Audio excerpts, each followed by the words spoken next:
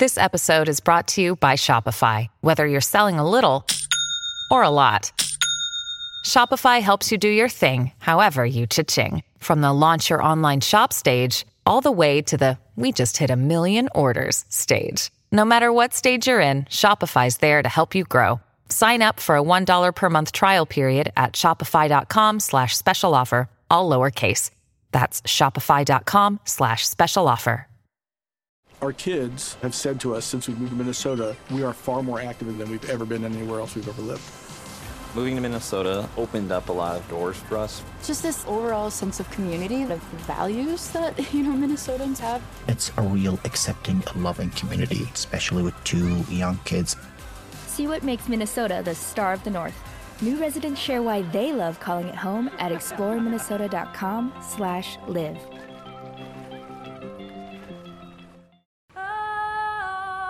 Sometimes I get a good feeling, yeah. I get a feeling that I never had before. You're the girl with the deaf family? Yeah. I just want to tell you right now. And you sing. Interesting. Something's got a hold on me here. What are you doing next year? Working with my family. Let me tell you now, I've got a feeling, I feel so strange. Everything about me seems to have changed.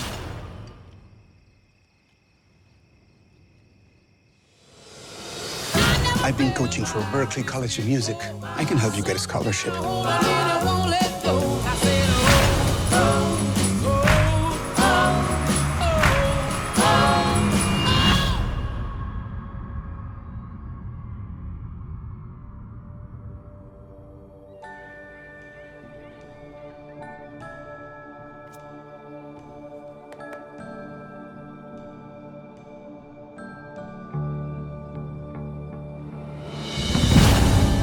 I want to do this. There are plenty of pretty voices with nothing to say.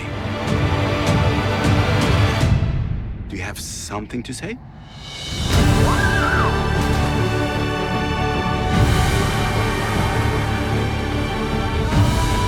You will be required to have a hearing individual on board at all times.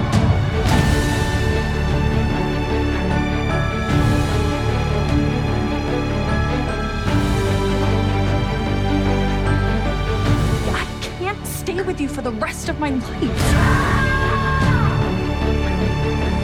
I've never done anything without my family before.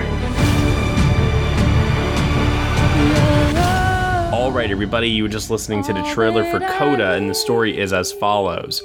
Ruby is the only hearing member of a deaf family. At 17, she works mornings before school to help her parents and brother keep their fishing business afloat. But in joining her high school's choir club, Ruby finds herself drawn to both her duet partner and her latest passion for singing. Her enthusiastic, tough-love choir master hears something special and encourages Ruby to consider music school and a future beyond fishing, leaving her torn between obligation to family and pursuit of her dream. The film is starring Emilia Jones, Eugenio Derbez, Troy Kotzer, Farida Walsh-Pilo, Daniel Durant, and Marlee Matlin. It is written and directed by Sion Heder. Here to join me today for this podcast review, I have Nicole Ackman. Hi, everyone. Zach Gilbert. Hello, hello. Emma Sasek. Hello, everyone. Will Mavity. Hi. And Lauren LaMagna. Hello, hello. All right, so we're talking about Coda today, the latest film from Apple TV Plus, currently streaming on there exclusively at the moment. This movie premiered at the Sundance Film Festival, where it made quite a splash as the opening night film. The response to this film was absolutely rapturous. Everybody was super, super excited for it. It was the very definition of a crowd pleaser. So much so that it was able to maintain that enthusiasm all the way until the end of the festival, where it picked up pretty much all of the festival's major prizes, and also resulted in Apple purchasing it for the largest festival purchase in history for $25 million. Pretty incredible. So what do we think of it? What do we think of this one? Let's go around. Let's ask. Why don't we start off first with Nicole Ackman? Okay, so I was very excited to see this movie after all of the sort of hype I'd heard around it from people that I knew who'd seen it, and it definitely did not let me down. I know that I am someone who is very interested in movies that have characters who are deaf or hard of hearing, because I have a hearing impairment myself, and I have a prosthetic. That is the reason that I have mostly full hearing, but because of the fact that had that possibility of being deaf in one ear whenever I was younger, it's something that's very interesting to me, knowing that, I could have easily been more of a part of that community. And this film is so interesting because in so many ways it is sort of your typical coming of age story about a girl trying to find sort of her place, having these pressures from her family, this dream that she wants to pursue. And yet it's also so much more than that because of some of these issues that it's dealing with. And I think that there's a lot to unpack in this movie, and it's not perfect, but it is so heartwarming and so heartfelt, and exactly the sort of film that I really wanted it to be. Alrighty. Next up, let's hear next from Will Mavity. Yeah, I found this to be an immensely charming movie. It's definitely very Sundancey in the classic sense of all that entails. And, it's other than some much needed respectful representation to far too infrequently respectfully showcase community. It doesn't bring much new, but it executes what it does well. I thought the whole cast is extremely endearing, and it's a very sweet film. In many ways, feels very slight, and you just have a feeling that it's all going to work out well the whole time, which I think maybe limits it emotionally because there's a certain degree of stress lacking from it. But, it earned its crowd pleaser status. I enjoyed watching it, and I think it's definitely it's a big step for representation. So I'm definitely a fan. Alrighty, and now Lauren LaMagna. So, yeah, this is one of those films that I was excited to see, and I wanted to see since Sundance happened, of course. And when I did watch it, like Will, I understood why it was such a crowd pleaser at Sundance. It does scream Sundance crowd pleaser. And for some reason, I'm really gravitating towards coming of age stories now that I'm out of high school and college for some reason. And while I really enjoyed the film, I don't think it upgrades the genre in any amazing way. I think it's very warm and very loving addition to the subgenre. But when I think of this film, I do say that it's made with so much love that you can feel it. You could feel it's more than chemistry. You could feel that this was made out of love and respect, and you could feel that as an audience member. And I think it's great in its simplicities, and then it's also great in the fact that it's just warm and it hugs you and it's kind of comforting. And especially in a really heavy time period that we're in, I think it's important to have lighter films, even though we're discussing important topic matters, that it is light in nature. And I think this did scratch that itch that I've been having in this heavy year around heavier films. So I think it's a wonderful, very fuzzy, warm film. Okay, nice. Doing pretty well over here so far with everybody. Emma Sasek, do you agree? Yes, I do agree. I got to watch this movie at this year's Sundance Film Festival. It was the opening night film. And yeah, ever since that first moment, everybody has just been praising and singing praises for this film. And I was definitely one of them. I grew up, my dad, he had lost his hearing fairly early on. And so pretty much from when I was little, I can just remember him, losing a huge part of himself, because once you lose your hearing, and with his disease, he has Meniere syndrome that has affected his balance, and he was constantly dealing with vertigo spells, and on top of all of that, losing his hearing. And so I knew from my own experience that this was probably going to be a movie that was very emotional, just reliving the things that I've seen him go through, and definitely with what Ruby has to see her parents go through, and just the there are just so many scenes in this film that I feel like do such a beautiful job of trying to portray what the deaf community and hard of hearing community has to go through on a day in and day out basis. So those moments like that just hit me so hard. I'm sure I'll talk more in depth about them later, but right as I was rewatching this for the second time, I just bawled my eyes out during certain moments. And I feel like this movie just, like you were saying, Lauren, it was just made with so much love, and you could feel the love for this community and really wanting to tell this story right. And I think they did a very beautiful job with it. Yes, there are some cliches, I think, or just, simple writing or simple storytelling, I should say. I think there's a bit of simple storytelling in this film, but overall, I still really love it. I think it's a great film that definitely feels like a warm hug, and it makes you happy at the end of the day. So I'm a fan. Okay. And now to take us home, are we going all positive? Zach? Of course we are, because I just fell head over heels for this movie. I'm a sucker for Sundance stuff, as like Will described this movie, and so it was right up my alley. And coming of age films are really my weakness too. So I've been really anticipating this ever since it won all the awards and it got all this acclaim out of Sundance, and it just didn't disappoint me in the slightest. I think the criticisms that, it's kind of conventional or cliche, like everyone was saying, are fair. But I think the way it transcends, those conventions is that all of these characters really defy the stock stereotypes that we see in like a coming of age movie. Like I never feel like it's just a stereotypical mom or stereotypical dad. The writing and the acting really gives them new life. And I feel like I really know these people by the end of the movie. And even though, you kind of see where things are going, I think it's really just fascinating to watch them interact, and whether it's hilarious or heartbreaking. And it just hits every dramatic and emotional beat so well. And even when I know it's going to come, and there's certain scenes I don't think I'll ever forget from this. So it's definitely a very warm movie, and it's going to be a new comfort film. I love it. Yeah. The phrase a comfort film definitely is something that comes to mind here. Maybe because the fact that they share a star here in Farida Walsh-Pilo.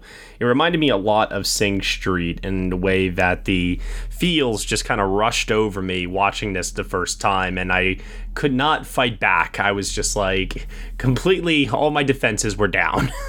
This movie worked its magic over me in a way that sometimes I do get a little annoyed that maybe I'm being a little too open and vulnerable to allow it to work so easily over me. But in this particular case, I really do feel that there is careful care and consideration being paid towards Ruby's journey, and we really get to know not just her character, but the lives of her family members as well. And I think you get really, really attached to pretty much everyone in this ensemble, maybe with the exception of Farida Walsh-Pilo, who, is just kind of there to be the love interest. But otherwise, great supporting performances from everyone involved. There's also a really great central message here in terms of pursuing your dreams, and a real nice dilemma in terms of the burden that befalls upon Ruby to have to be the person to translate for her family, and how her family really depends upon her for their fishing business in a way that sadly prevents her from being able to pursue her own dreams of singing, which she discovers that she is actually quite great at. So there's a lot of really great elements at play here. I definitely do think it is obviously cliche, conventional, like all of these words, but this is like one of the rare times where it works, and it can work. I think that like sometimes when we do talk about conventional cliched storytelling, especially in a heartwarming, crowd-pleasing sense, there seems to be like this cynical reaction from people that, oh no, this shouldn't be allowed to work. I think that that's untrue. I think that when it's done well, it should be allowed to work, and I think it is okay to let yourself enjoy it. Yes, and I agree with that too.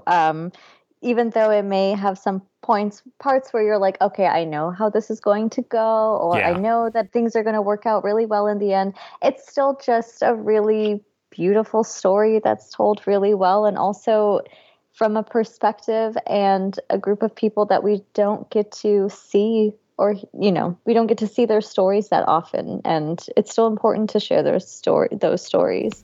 I mean, the 1-2 punch of both Sound of Metal and this coming out in back-to-back years, I think has done a lot of really good things for the deaf community within film, and hopefully this will lead to other opportunities. I know that there have been some criticisms that have been talked about online in terms of the portrayal of deaf characters in this movie, but I think also we have to remember the type of movie that this is, the type of audience that it is targeting itself for, and as a result of which, if it gets people talking and it has this mass distribution on streaming from Apple, then I would say that these baby steps that we're taking, although some people may not feel that it's enough or it's ideal, a win is still a win in terms of, will it mean that more stories like this get greenlit, more actors get cast in other roles that sometimes don't even have to be, like, the story doesn't have to necessarily be about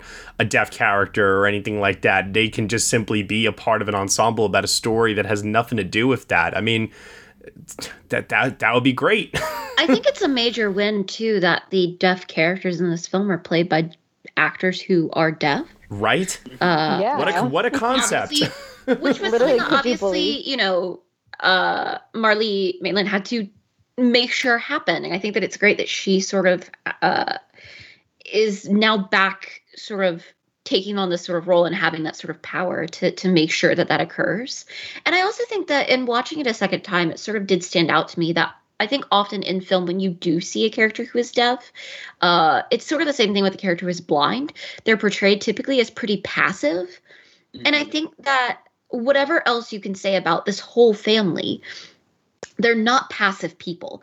Even where they do have, issues in their day-to-day lives, and they do sometimes rely on Ruby to help them, they're definitely not passive characters at all. So I think it's really nice to sort of see it going against those sort of more stereotypical roles that we sometimes see. Yeah, like even comparing it kind of to Children of a Lesser God, which Marlee won her Oscar for. Like she's fantastic in that movie, but that type of, deaf character, it just feels so old hat. Like we're beyond that, and that's not okay anymore. And here they have so much life, they joke, they laugh, they're like so full of personality, and it's just something I feel like we've never been able to see, and especially the fact that they're also played by deaf actors, like you said. I just think all of that representation and all the conversations is starting. It's incredible. And they're very, very horny that they cannot keep their hands off of each other, which I think is one of the funniest things of this movie. I mean, it's such a relatable thing to do, right? In terms of, how do you make this family, very relatable outside of the fact that they're deaf, we're not, or a lot of us are not in this case. I feel like introducing that kind of an element into the story is something that all of us can point to and, instantly identify with, and it allows for us to... that they're having lots of sex? Does that make sense? Yeah, and that's embarrassing to a teenager. Like, who wants to know that your parents are having sex? I don't want to know that. Like, it's nasty. But I love for the fact, like... I mean, it's a great gag, right? That they're super loud in the house, and... I can't hear them singing. Yeah. Or, like, how about when he rolls up to the school to pick her up and he's blasting the hip-hop music? I love that. Yeah. I love that. Like, Marlee's reaction, she's just, like, smiling and waving, and you hear this, like, big booming rap song behind her. I mean, I don't know about you guys. I would not be embarrassed by these two as my parents at all. Oh, God, no. No. They seem like the most incredibly fun people ever. Okay, I want to see now, but at, like, 17, I think I would have been. Yeah. You're, like, 17, and all you want is to blend in. I would have been like, yeah, turn the music down. But who doesn't love to feel the vibrations from rap music? Answer me that. I mean, I can feel it sometimes from my apartment, just from the street down below. There you go. So in that regard, I do feel that the movie does a great job of not only with Ruby's family, but also too, and I don't know if this was any different than the cut I saw at Sundance, or maybe it was just because I knew going into it a second time what to expect.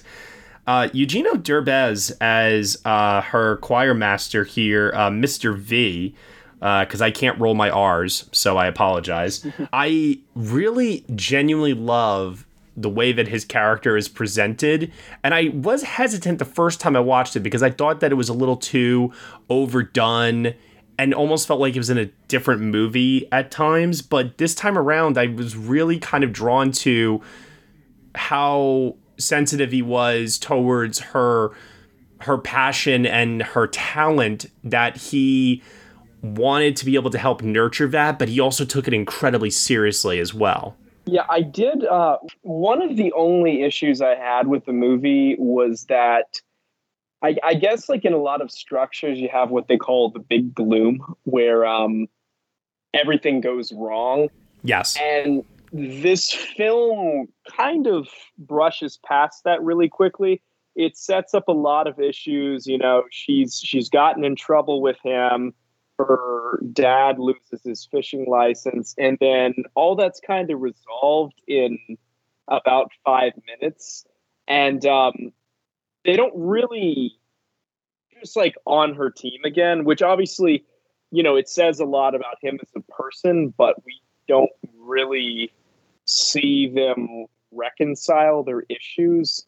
He's mad at her and then he's not, and it's like nothing happened. That's where I think the conventional storytelling aspects that we were talking about before, that's where I think that comes into play, maybe more so than anything. It's like, to your point, you introduce all of these conflicts, but then the movie doesn't want to take the time to explore them and really like solve them in a nuanced way. It just wants to kind of give us the easy answer. Yeah, that being said, I didn't think he was too over the top or anything in his performance. I thought he was wonderful. And I mean, like, most of my choir teachers in school were kind of over the top by nature. So I think that actually fits the character. So I didn't really feel like he belonged in a different movie. I mean, everybody plays a little bit for comic relief in this film, almost all the characters. And so I thought that actually felt pretty natural for him, that aspect of it. Yeah, no, it worked for me more so on the second time around. I just, for some bizarre reason, the first time I just thought he was doing a lot in his scenes with the class, like, and I couldn't really tell, is he supposed to be strict and mean, or is he supposed to be like kind of lovable in terms of how comedic he's coming across sometimes, you know, because he's very animated. It was just a little hard for me to dial in on that performance, but like I said, second time around, I fully got it, and I think it works rather well here. For anyone who ever had a choir teacher, I feel like that performance rings so true. That mix of like very loving support, but also you kind of feel like if you disappoint them, you might turn up dead. And I feel like he really captured that. And I had an orchestra teacher in high school, so I know how the music program works, and it's very scary. And yes, you do not want to disappoint them because they will look at you if you play the wrong note, and they will like death stare at you. So I kind of wish that he had a little bit more of that drama going on for him. But I also kind of have to agree with you, Matt. Like the first time I watched it, I honestly didn't really care too much for his character. I don't know. I felt like I was just more so focused on Ruby and her family. But this time around, it was a nice added character to be there, to really be supporting her in that way of her life that, you know, her parents and her brother don't fully understand, or, you know, they can't immerse themselves in, and we see that with the concert scene later in the film. And yeah, I thought he brought like a really good balance to everything that was going on.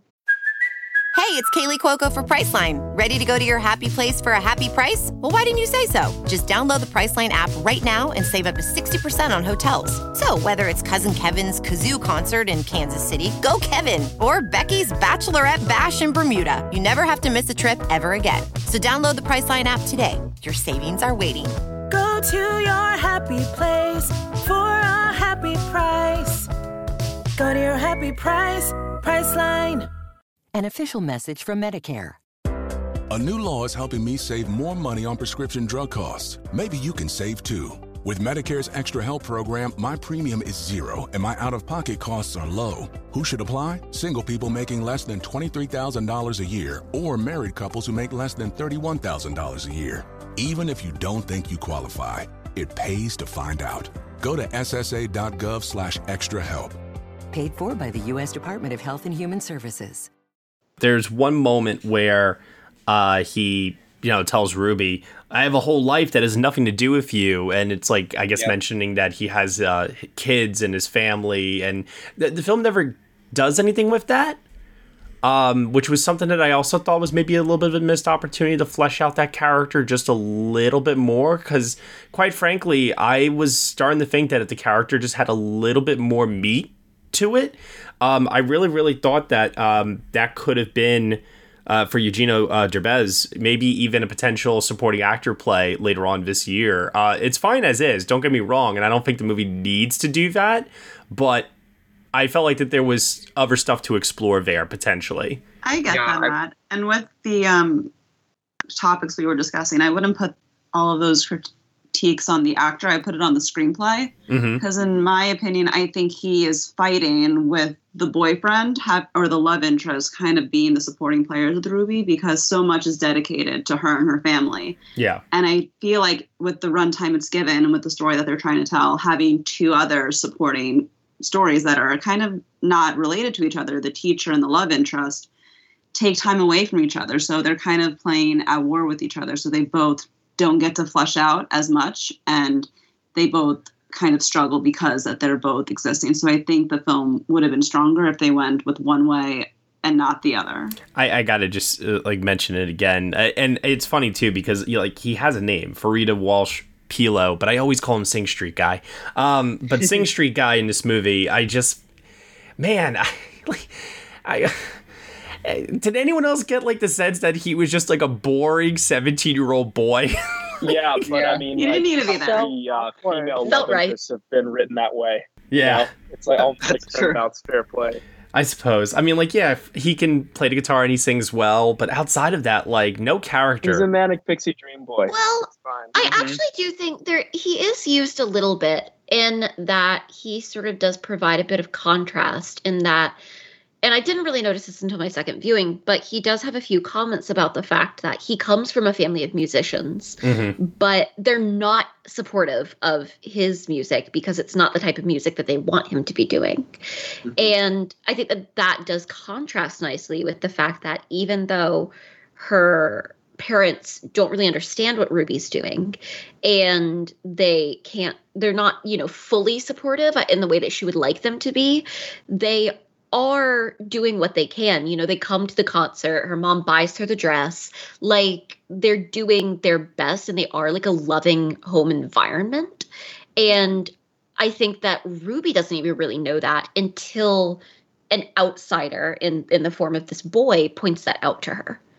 Yeah, I agree with that. And then also the line about he has divorced parents who can't even be in the same room. And Ruby always gets so annoyed with how, horny and affectionate her parents are. And I think that really helps her kind of recontextualize, I should be happy. I have such, loving parents who care about each other and me, and kind of just even though they have these annoyances and irritations sometimes that bother her, that she should be really grateful for this support system. It's like what Robin Williams says in Good Will Hunting, that's the good stuff. Those little moments are the ones that you hold on to, and that's what makes family or any relationship that you have with somebody out there, unique and special in the end.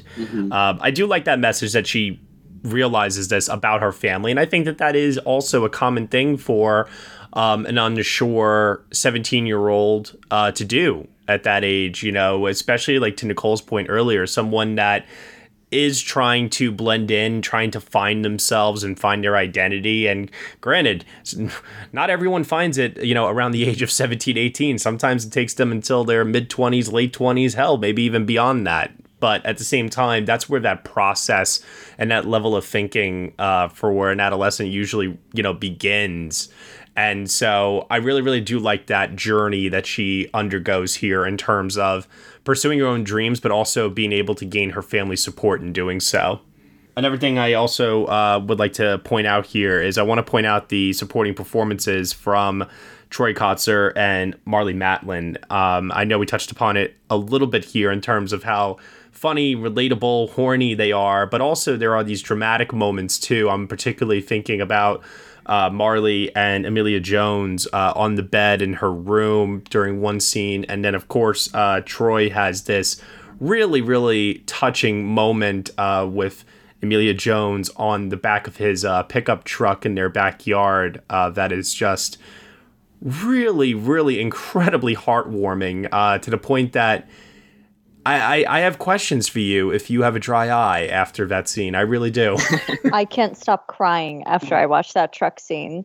It was just so beautiful and so emotional. And I mean, it's just the look on his face and him being able to enjoy this gift and talent that she has in a way that he hasn't been able to before.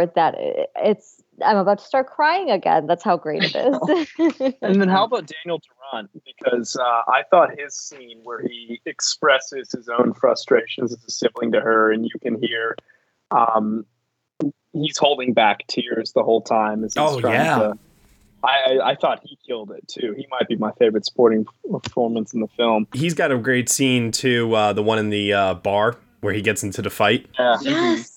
I love everything that he's doing, and I actually think that one of the most interesting things in the movie is the relationship between Ruby and her brother, in that she feels like she has to do all of this for her family, but then he has these feelings of the fact that their parents rely on her, and he sort of wants a chance to do things for himself and to do things for the family.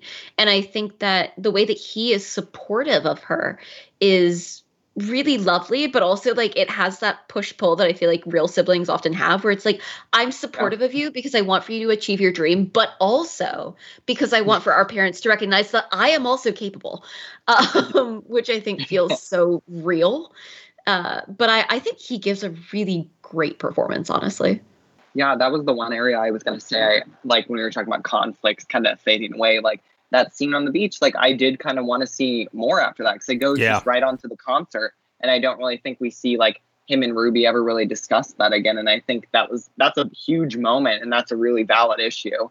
And I think that the parents really get to kind of realize like the ends of their journeys, but I would have liked to see more there too. No, I completely agree with you on that. I think that really outside of, Sing Street Boy, I really think that everyone is delivering really, really fantastic performances here, and they all function very well as an ensemble. So much so that Emilia Jones, I mean, this is not her debut or anything like that, but this is definitely, I think, going to be her breakout role that will... we'll see her being cast, I'm sure, in a lot more projects after this, because I think that she really carries this film, and she's in a very, very tough position. I always remember Christian Bale saying about Mark Wahlberg in The Fighter that it's always a very, very tough position for your lead actor to be in, where they got to play like the more straight performance, and they have all these other like colorful, wacky characters like kind of surrounding them. And I do feel that a lot of the supporting performances in this are highly expressive.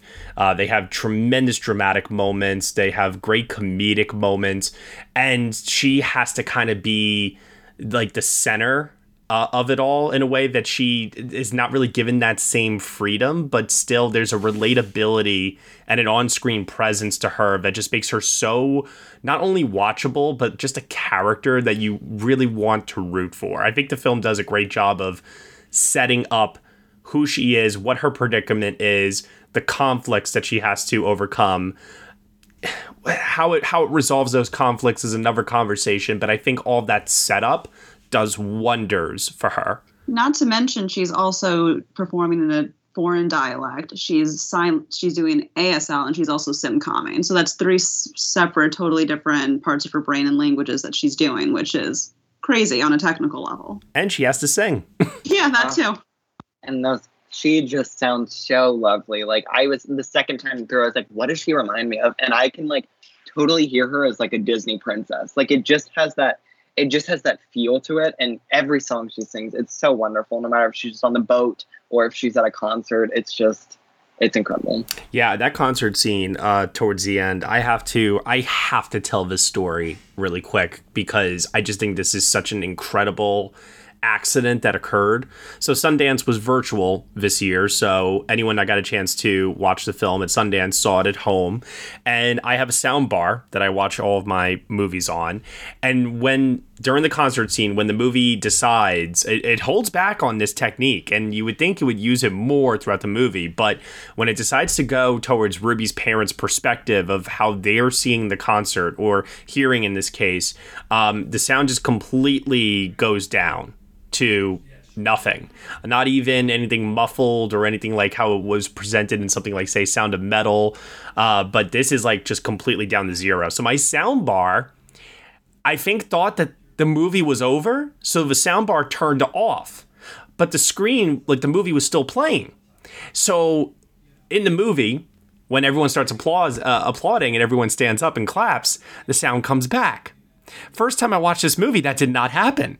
And then there's dialogue scenes after that, and I'm watching the movie and I can't hear anything. And we're watching this thinking, wow, this is such a bold, creative choice. They're really telling all these scenes now from their perspective, and I can't make out anything that's being said anymore.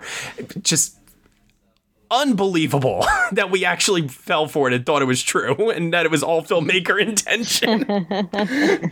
I eventually have got to watch it the second time knowing that wasn't the case, obviously, but they were like, and scene, we did it, guys. Damn my soundbar. It sparked a great discussion between my roommate and I, though, over whether or not it was a great decision on the filmmaker's part.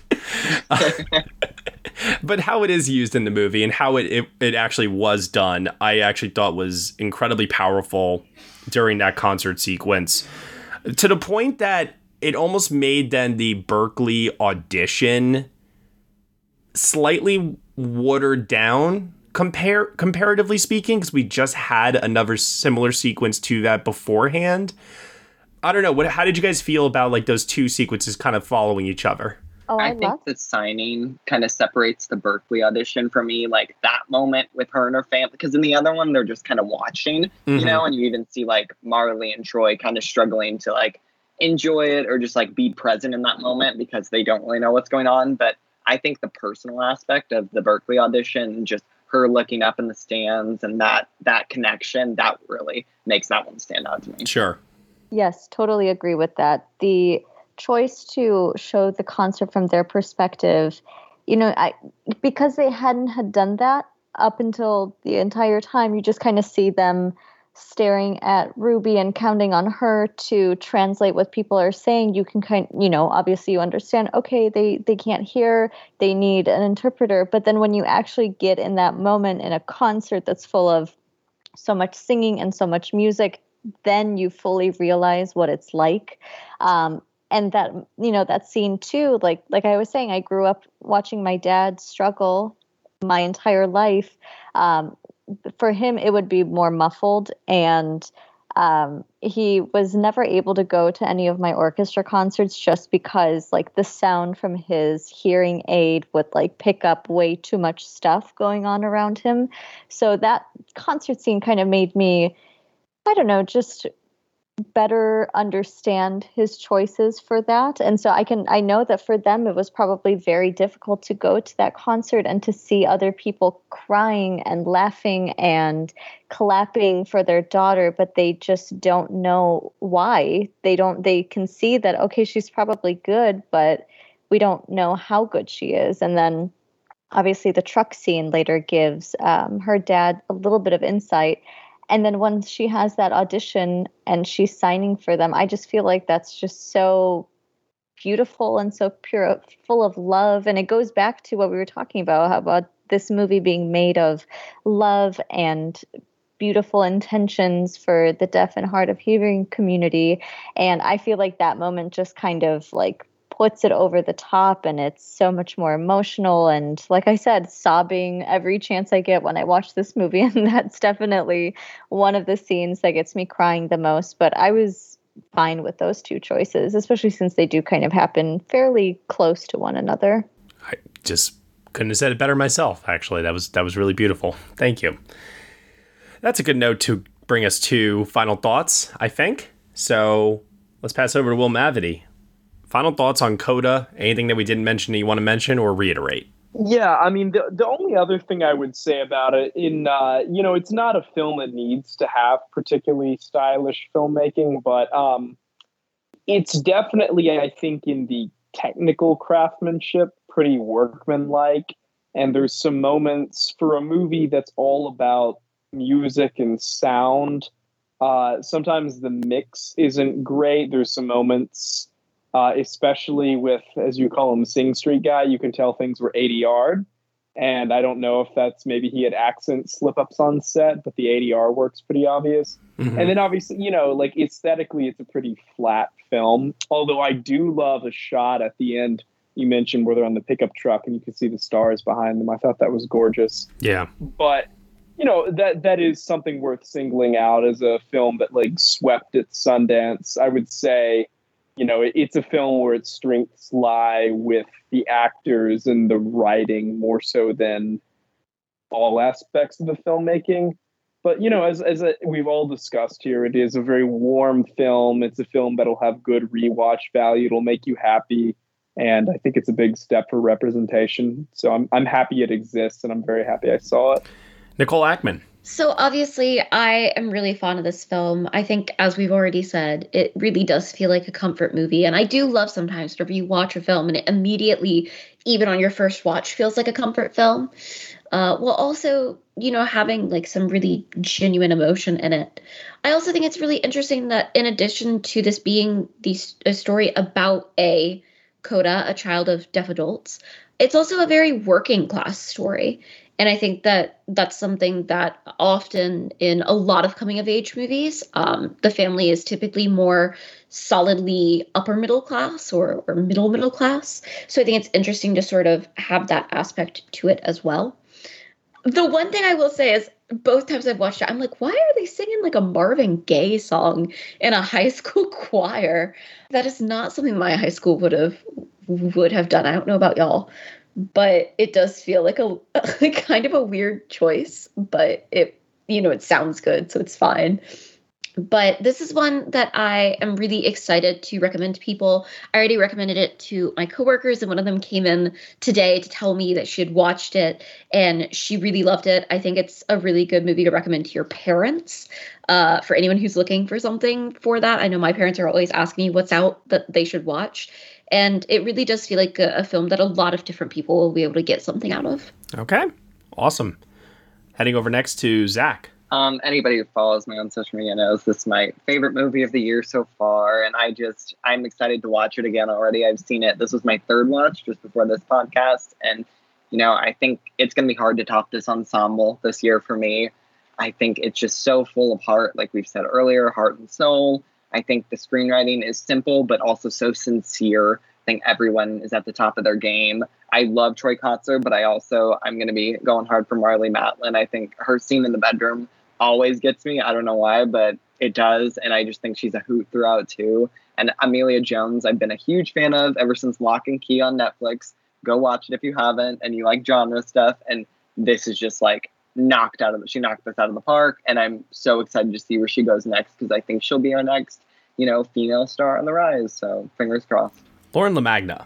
I love this movie. I think it is really cute, and I will say that in my opinion, with coming of age stories, we just focus on the character who is coming of age. So we just focus on the teenager and what they're going through. And I really love how this film talks about how this is a very big time for the teenager, for Ruby, but it's also a transitional time for every single member in her family because, your nuclear family is going through major changes.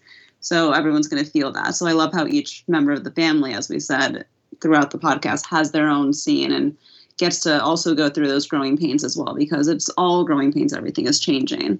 And I think that's important to be aware because, even though Ruby's going somewhere, something is not what it is anymore. And we get to see parents look at their child and realize that their child is now an adult. And I think that's a beautiful thing to watch. And I think it's a beautiful thing to see.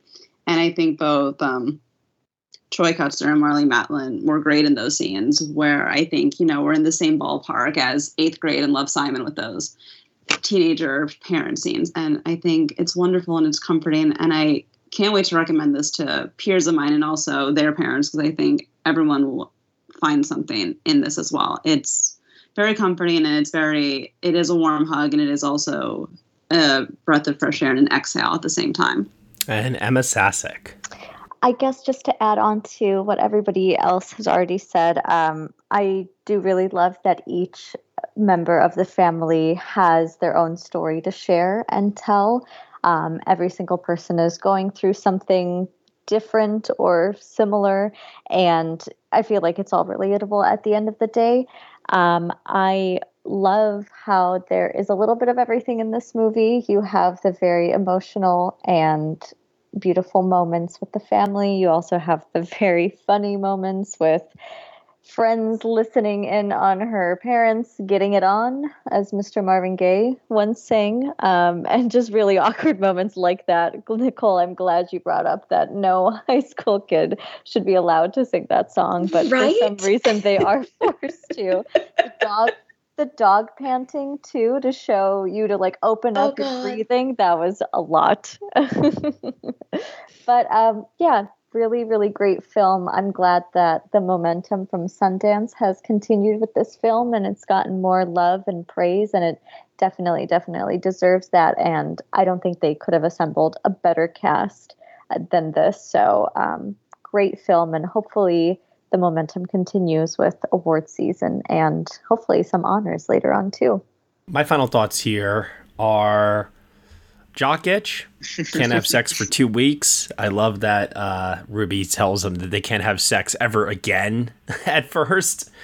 There's a couple of moments like that where there were certain phrases or things that are said that get signed, and they get signed differently than as they're intended. Or in some cases, I know the scene where Mr. V tells him, I think he says like, it's nice to fuck you instead of nice to meet you at one point. Yep. Yeah.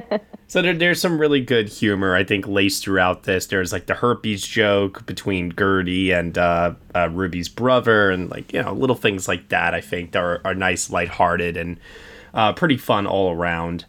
All I could think about when they jumped into the lake, Emilia Jones and Sing Street Guy, was how unsanitary and cold that water must be. It's just always a thought that I always have whenever people are jumping in near nearby streams or lakes, and I'm just like, no, unsanitary. What are you doing? Same. Me too. Also, too, I don't know if it's just because I'm older and more cynical now, but anytime I see teenage romance, I'm like, it ain't gonna last. I'm just like you guys are gonna date for like kids these 2 years max. Like you get to college, you break up in like 3 months. When he tells her at the audition later on, like, how'd you do? I choked. I'm like, oh, they ain't gonna last together. I'm like, she's going off to Berkeley without him. Like, it's over. Mm-hmm. And oh man, Troy Kotzer saying "go" at the end of the movie. Oh, just like, how many more moments could the movie just throw at me where it just wanted to completely shred my heart into 1,000 pieces? I mean, like, come on now.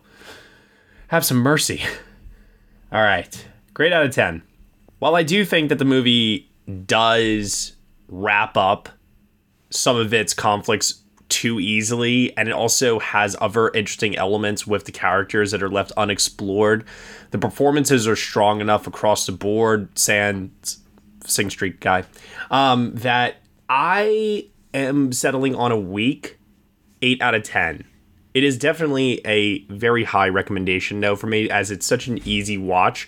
I struggle to think of any situation where I wouldn't recommend this to somebody to watch. So I'm going with an 8 out of 10.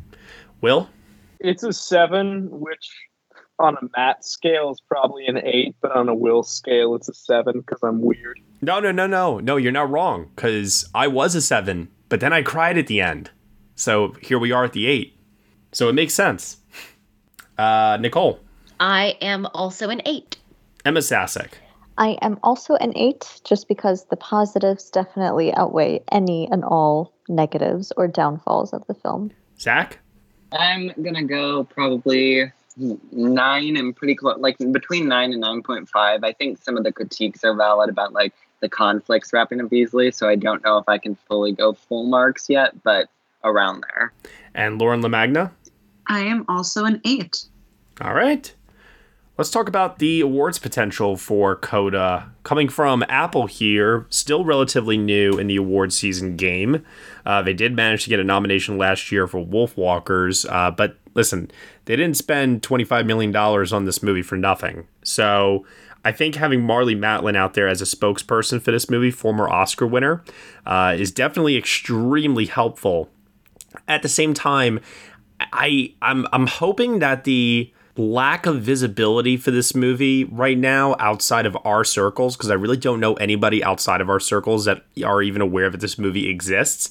I'm kind of hoping that Apple can ramp it back up later on in the year, especially when we get to industry awards like SAG Ensemble. And I don't know, can someone like tell me if there would be any kind of do we think there would be any kind of WGA issues, considering that this is an adaptation on a remake of a 2014 French film? I mean, it all depends on if it was done, as a WGA signatory production. That's what would decide if it's ineligible or not. It will definitely be an adapted screenplay for awards consideration. Yeah, like unequivocally. Yeah, but I doubt that's going to be a problem. It seems like this was a pretty heavily American production, so I would be kind of surprised if it was ineligible.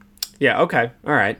That's fair. In that regard, like, I don't expect this to land with critics in the way that, I'm sure the critics will go to bat for other movies, but maybe I could see Marlee Matlin being a consistency for this movie throughout the season. At the same time, though, the more I think about it, the more I feel like she has the visibility and name recognition to be in that slot. But I think she gets outshined by other people in this movie. She doesn't have the scene, I think, to like really close the deal. But I think the fact that she's campaigning and she's such a name, and like she's been campaigning for like a year, will help her along the way.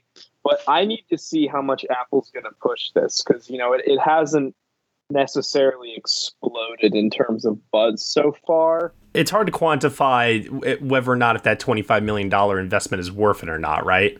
Mm-hmm. I mean, I guess we could always listen to their stock calls and maybe figure out if they had Apple TV Plus subscription boosts. I don't know. It's like, because I really do feel like that $25 million purchase was more of a statement from Apple to the rest of the distributors as opposed to anything to do with this movie in particular. Does that make sense? Yeah. Like, it almost seemed like it was like a power move. It was a show of strength. Yeah. Sure. But at the same time, I would hope that they would do something with that then. It's like, if you're going to, put that much money forward, the biggest acquisition in film festival history, then you better give it an awards push. And also, when you have a movie that like is such a gem and like so many people are loving it, then it's like, you have to move your ass, people. Like, come on, get out there with this. Mm-hmm. See, like, that's the thing, right? Is that, that genuine passion, love, and support in a year where we're going to have 10 nominees for Best Picture. That's where I start to then wonder, okay, Marlee Matlin could be in supporting actress. We could be looking at an adapted screenplay nomination. But the picture nomination for something like this is something that I kind of look at and I say to myself, you know what? This could be one of the rare, like incredibly rare times where it gets a Best Picture nomination and nothing else. I don't know. I mean, I'm not personally worried about this film. I'm seeing it as the minority of our season right now. It really is that little movie that could right now, where I think the worst they could do is just Matlin, because again, when you think Coda, you think Marlee Matlin. That's how good she is at campaigning, and that's at how good she is at linking herself and her image and her brand and her picture to this film. When you think the film, you think her, and that will get her on the ballot most of the times, in my opinion. So, and I think if the pressure and the passion just builds up as the season continues and Apple's like, oh shit, we actually have something, it'll work out for it. Yeah, I think Marlee Matlin is the ace up its sleeve for sure, because like you're saying, she's everywhere. She's the face in the movie. She may not be the standout when you actually watch it. I think a lot of people will prefer Troy Kotsur, which maybe he can surprise too, but I do think she's its way in because like she presented at this year's Oscars. I think some people even gave her like a standing O. Like she's very respected. She hasn't been back since she won. That was her only nomination and she won on it. And I think there's this real urgency, I think, to also recognize her and kind of her whole push for more deaf representation in Hollywood. And so even if she may not have like the scene to like really get her in like the thick of like any winning conversation in Best Supporting Actress, I think all these circumstances will really just give her a big boost in that conversation. I think it all depends on the rest of the strength of the category at the end of the day.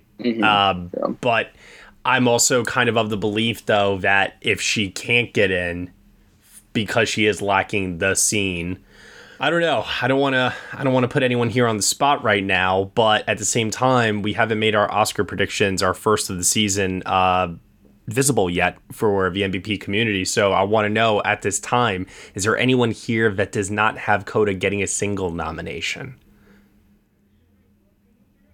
Okay, then.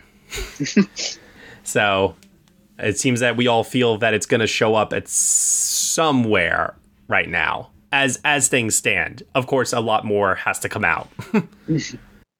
I was just going to say that I am so hoping, I do see Marlee Matlin getting in there. I so hope that Troy Kotsur gets in there too. I mean, I think about Paul Raci from Sound of Metal getting in there last year, and that was like such a happy and delightful, and it's like, yes, he so deserves to be in there. And I want the same thing for him because Troy just had so many amazing scenes in there, and his like facial expressions just said it all, like most of the time. Like you could just see every emotion on his face, and just a standout performance. He has the standout performance to me, in my opinion. Yeah, if you watch the movie, I don't know how you can't be moved by him. Like, I think as long as you get this before voters' eyes, I think he's firmly in the conversation. I don't know if there's some big names in there, so it's definitely, I think, a little more crowded in his case. But I think, again, if you watch it, I don't know how you just wouldn't be so moved by all those scenes he has, especially towards the end. I think right now there is, and I know I keep referencing this word throughout this podcast, and I apologize, but there is a cynical part of me that is kind of looking at the playing field and saying to myself, a lot of this feels like on the bubble nominations. Yeah, I'm gonna just list it at 0. But then I like the movie so much and I want to see it succeed. And as someone mentioned earlier, it has that Minari quality of being that little festival film that a part of me does want to ride this wave and see how far it can go. Yeah, again, it depends on how Apple pushes it. I mean, there's a lot up in the air. I think it definitely has the crowd-pleasing abilities to go a long way. It just depends on if they're willing to do the same kind of pushes that they do for like a Ted Lasso for this movie. And that also depends on like, what else are they putting out? Are they or is A24 going to handle most of the Macbeth stuff? Is that movie Tetris coming out? Are they going to acquire anything else at the other festivals? So, there's a lot up in the air, but I think it'd be silly just to right now, before we've seen what the campaign is going to be like it's done. Yeah, no. I don't think it's a slam dunk in anything, but for the time being, I'm definitely going to cautiously predict it and hope for the best. I think it's got a couple nominations in the tank. All right, well, that'll do it here for our conversation about Coda here on the Next Best Picture podcast. Nicole Ackman, tell everyone that's listening right now where they can find you on the internet. You can find me on Twitter, Instagram, and Letterboxd at Nicole Ackman 16. Lauren LaMagna. You can find me on the Twitter at Lauren LaMango. Emma Sasick. I am on Twitter at Emma_Sasick and Letterboxd at Emma Sasick. Zach Gilbert. I'm on Twitter at Zach B. Gilbert. And Will Mavity. On Twitter, Mavericks Movies. And I'm at Next Best Picture. Thank you so much, everyone, for listening to the Next Best Picture podcast. You can subscribe to us anywhere where you subscribe to podcasts, and we are proud to be part of the Evergreen Podcast Network. If you want to leave us a review on Apple Podcasts, rate us 5 stars, drop us a comment, feel free to do so. We really appreciate your feedback there and your support, which you can also lend on over at Patreon. For $1 minimum a month, you can get exclusive podcast content from us. Thank you so much for listening as always, and we shall see you all next time.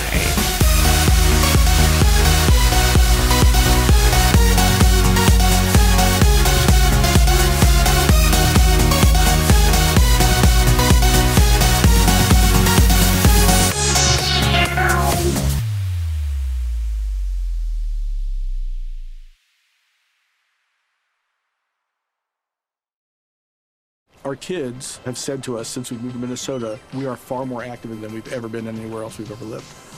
Moving to Minnesota opened up a lot of doors for us. Just this overall sense of community, of values that, Minnesotans have. It's a real accepting, loving community, especially with 2 young kids. See what makes Minnesota the star of the North. New residents share why they love calling it home at exploreminnesota.com/live.